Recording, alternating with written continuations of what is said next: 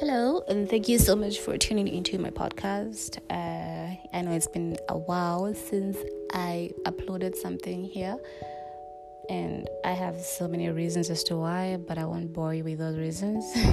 So, yeah. Anyway, for today, I'm just going to talk about my life. Yeah. About my life. I don't know why, but I just feel like talking about it. And maybe if there's an interested person out there who would enjoy listening to my story, then good for you. I'm glad I could make you, find something to listen to. Yeah, so anyway, I was born March 1990 something. Yeah. And so, March, I'm a Pisces because I was born March 2nd. Maybe that's why I'm a bit overly emotional. I don't know. But it could be that if you believe in all this astrology and whatnot stuff. Yeah. But I'm told, I believe in astrology, to some extent. Yeah, then some extent I don't. I don't know. Anyway, so I was the second child. Rather, I am the second child. Why? I am the second child in a family of two, I guess. It's just I and my older brother. Yeah. So, and according to my parents, I wasn't supposed to be conceived. Okay, not really my parents, but according to my mother, she said I was conceived by mistake. Yeah, and apparently when Dad found out that Mom was pregnant with me, he was furious. He's like, why? How did this happen? And she's like, hey, what do you mean how did this happen? You know what happened. Yeah, so, but despite me being an accident, they still chose to, keep me. Yeah, so here I am. Yeah, so when I think of my childhood, I don't really remember much because, it's really hard to recall stuff that you did as a child. But I feel I know that every time I think of it, mostly it's the negative stuff that come to mind, especially this one memory. There was a time, one night, my dad, I and my brother were in the living room. My mom was in the kitchen preparing us our supper, so my dad was teaching me how to spell my name that day. I think that's why I record this day very well, because I was learning how to write my name. Big deal. Yeah, so he was teaching me how to write my name, and my mom was in the kitchen making food, and then all of a sudden she comes into the living room really upset. For what, I don't remember, but she came in really upset and she just started screaming and yelling at Dad. And at that point, I'm like, oh yeah, here we go again, because that wasn't the first time we were seeing them yelling at each other in our presence, And from the yelling, it quickly became physical. They literally used to fight, physically fight. My mom was this person who was like, no, I can't let a person, just lay a hand on me and not return the favor. She was this woman who was, I don't know what she was, but she was she still is proud to defend herself. She's like, I bit. I don't really care if you're my man or if you're what, I bit. Yeah, so so all that escalated quite quickly. It happened so fast, and one would expect I and my brother to just start shedding tears, asking them to stop or whatnot, but no, we didn't, because we're used to this. Once they started fighting, I just picked up my book and went to sit outside. Yeah, same as my brother. He just stepped out and was like, you know what, I'm just gonna play outside in the dark. It was at night. So yeah, I don't know why this memory is always what comes to my mind every time when I think of my childhood, but I guess there should be a meaning behind that. I don't know. I'm not a psychologist. I failed psychology when I tried to enroll in psychology school. I don't know. So yeah, it wasn't the best childhood, I would say, because I don't remember any good days. And the fights were, like I said, all the time. they happened on a regular basis, so much that my dad would sometimes spend, a long time at work just to avoid coming home to arguments. We'll be there watching TV, suddenly something comes up, fight starts. We'll be sleeping, or maybe early in the morning something happens, a fight, And because my mom was this person who used to fight back, no one really got hurt, like really bad, like, to a point where you'd say it's GBV or something like that. Because they just, it was their thing. So no one can report the other to say this person abuses me and whatnot. And I don't think back then, in my country back then, it wasn't really something. Like when a man beats a woman, it was normal. They'll be like, why were you disrespecting your husband? You deserve the beating. That's how it was back then. So whatever. Yeah. Anyway, moving forward to days I can actually recall.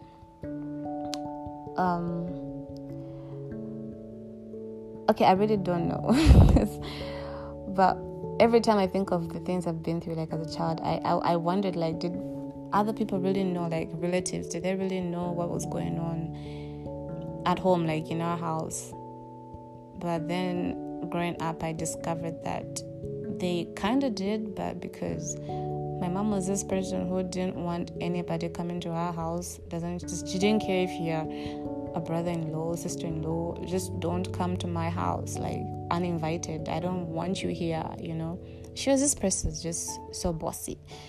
For what reason, I don't know. She too has her own explanation for that, I guess. But, I really wish she could explain herself to me, because that way maybe I could understand why certain things were that way. But because she's still a bit cold and, she just blocks me, and that's not really good. It's just to worsen the situation,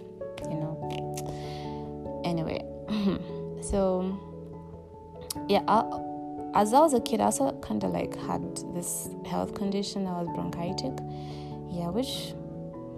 which I really hated, because being bronchitic, it's the worst disease ever. I had to receive medication like almost every day, because my dad would give me these injections for what, I don't know, but I really hated that part. Like every day before he goes for work, I'd receive an injection, and I really hated it. But I guess it helped, because now I'm good. Yeah.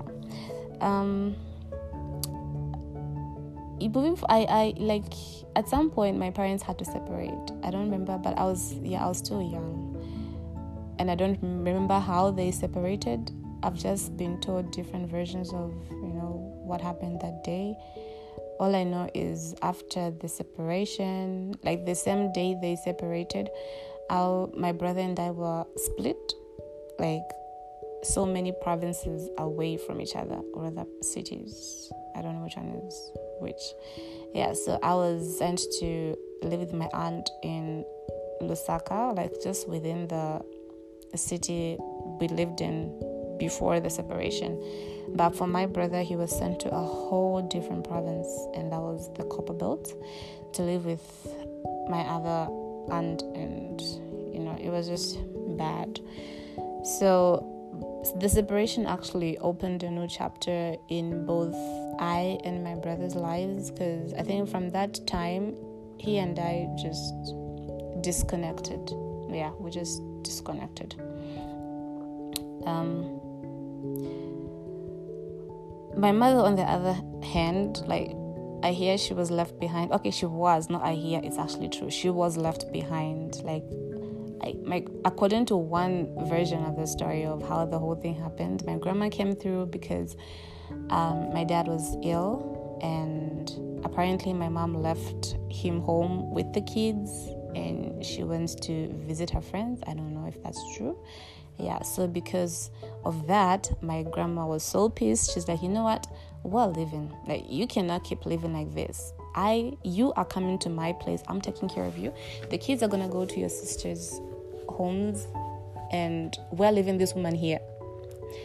And I think it could be true, because dad never got anything, like property or anything. They just literally left the house with everything in it. Yeah. So upon being taken away from that house, they agreed to send a few people to just, like, my dad's relatives to just pick whatever they wanted in the house, like just share property, like it's yours, just get whatever you want, get the TV, get the furniture, get anything you want, it's just free for grabs, and that's what happened. So I'll pause on, because now they're like, our lives have been split like into 4. There's my mom and whatever she went through after the separation, there's me, there's my brother, and there's dad.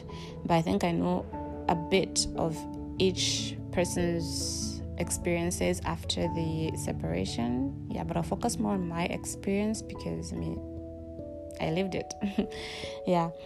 So a little while after dad became better and whatnot, he moved to a different country, moved to Botswana.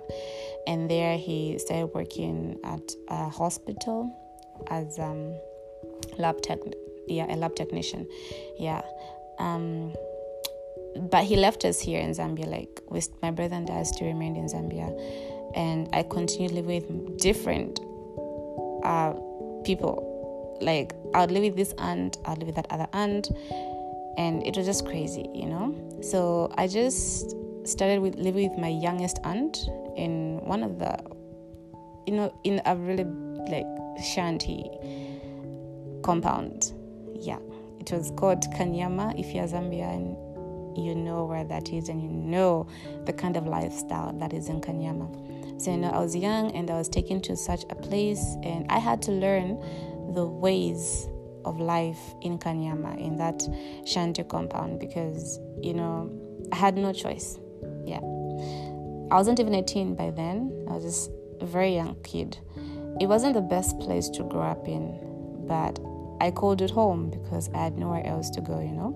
I remember my cousin and I selling in a small shop made of plastic and wood just to earn some money for food and bills. My aunt was so good and caring, but she had trouble raising me. Yeah, she was really, really like, she cared so much. She had so much love to give, and she really wanted the best for me, but she had trouble raising me, because taking up a broken child to care for is not easy, I think.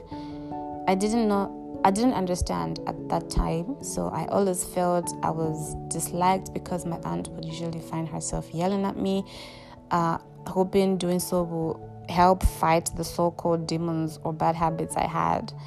But now that I am grown, I can safely say that was the wrong way to go about it. I honestly do not shame my aunt for using whatever method she used to try and change me.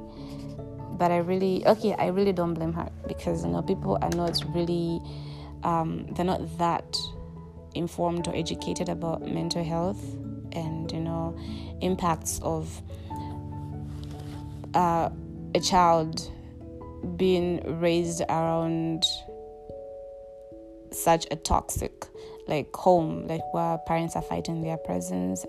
People don't understand that. I think they still don't. I don't know why, but anyway, yeah. People actually thought I was possessed because I was always quiet and moody. If someone tries to, if you just say something to me that I disliked, that's it. I won't talk to you. I won't respond to whatever you're asking me.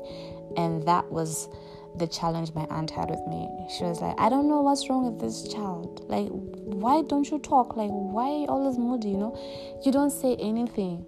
And she'll try to beat that out of me, to say if I beat her, she'll be responding whenever I ask her something, or if I whatever I see her going quiet again, if I continue beating her, then she's going to stop that habit. But of course I didn't stop. It was just something that was in me. I really wished I could stop, but I couldn't. I also didn't know why. I just couldn't do what my mind wanted me to do, because I'd be there saying, girl, just try to be good. Try to be good. Answer your aunt.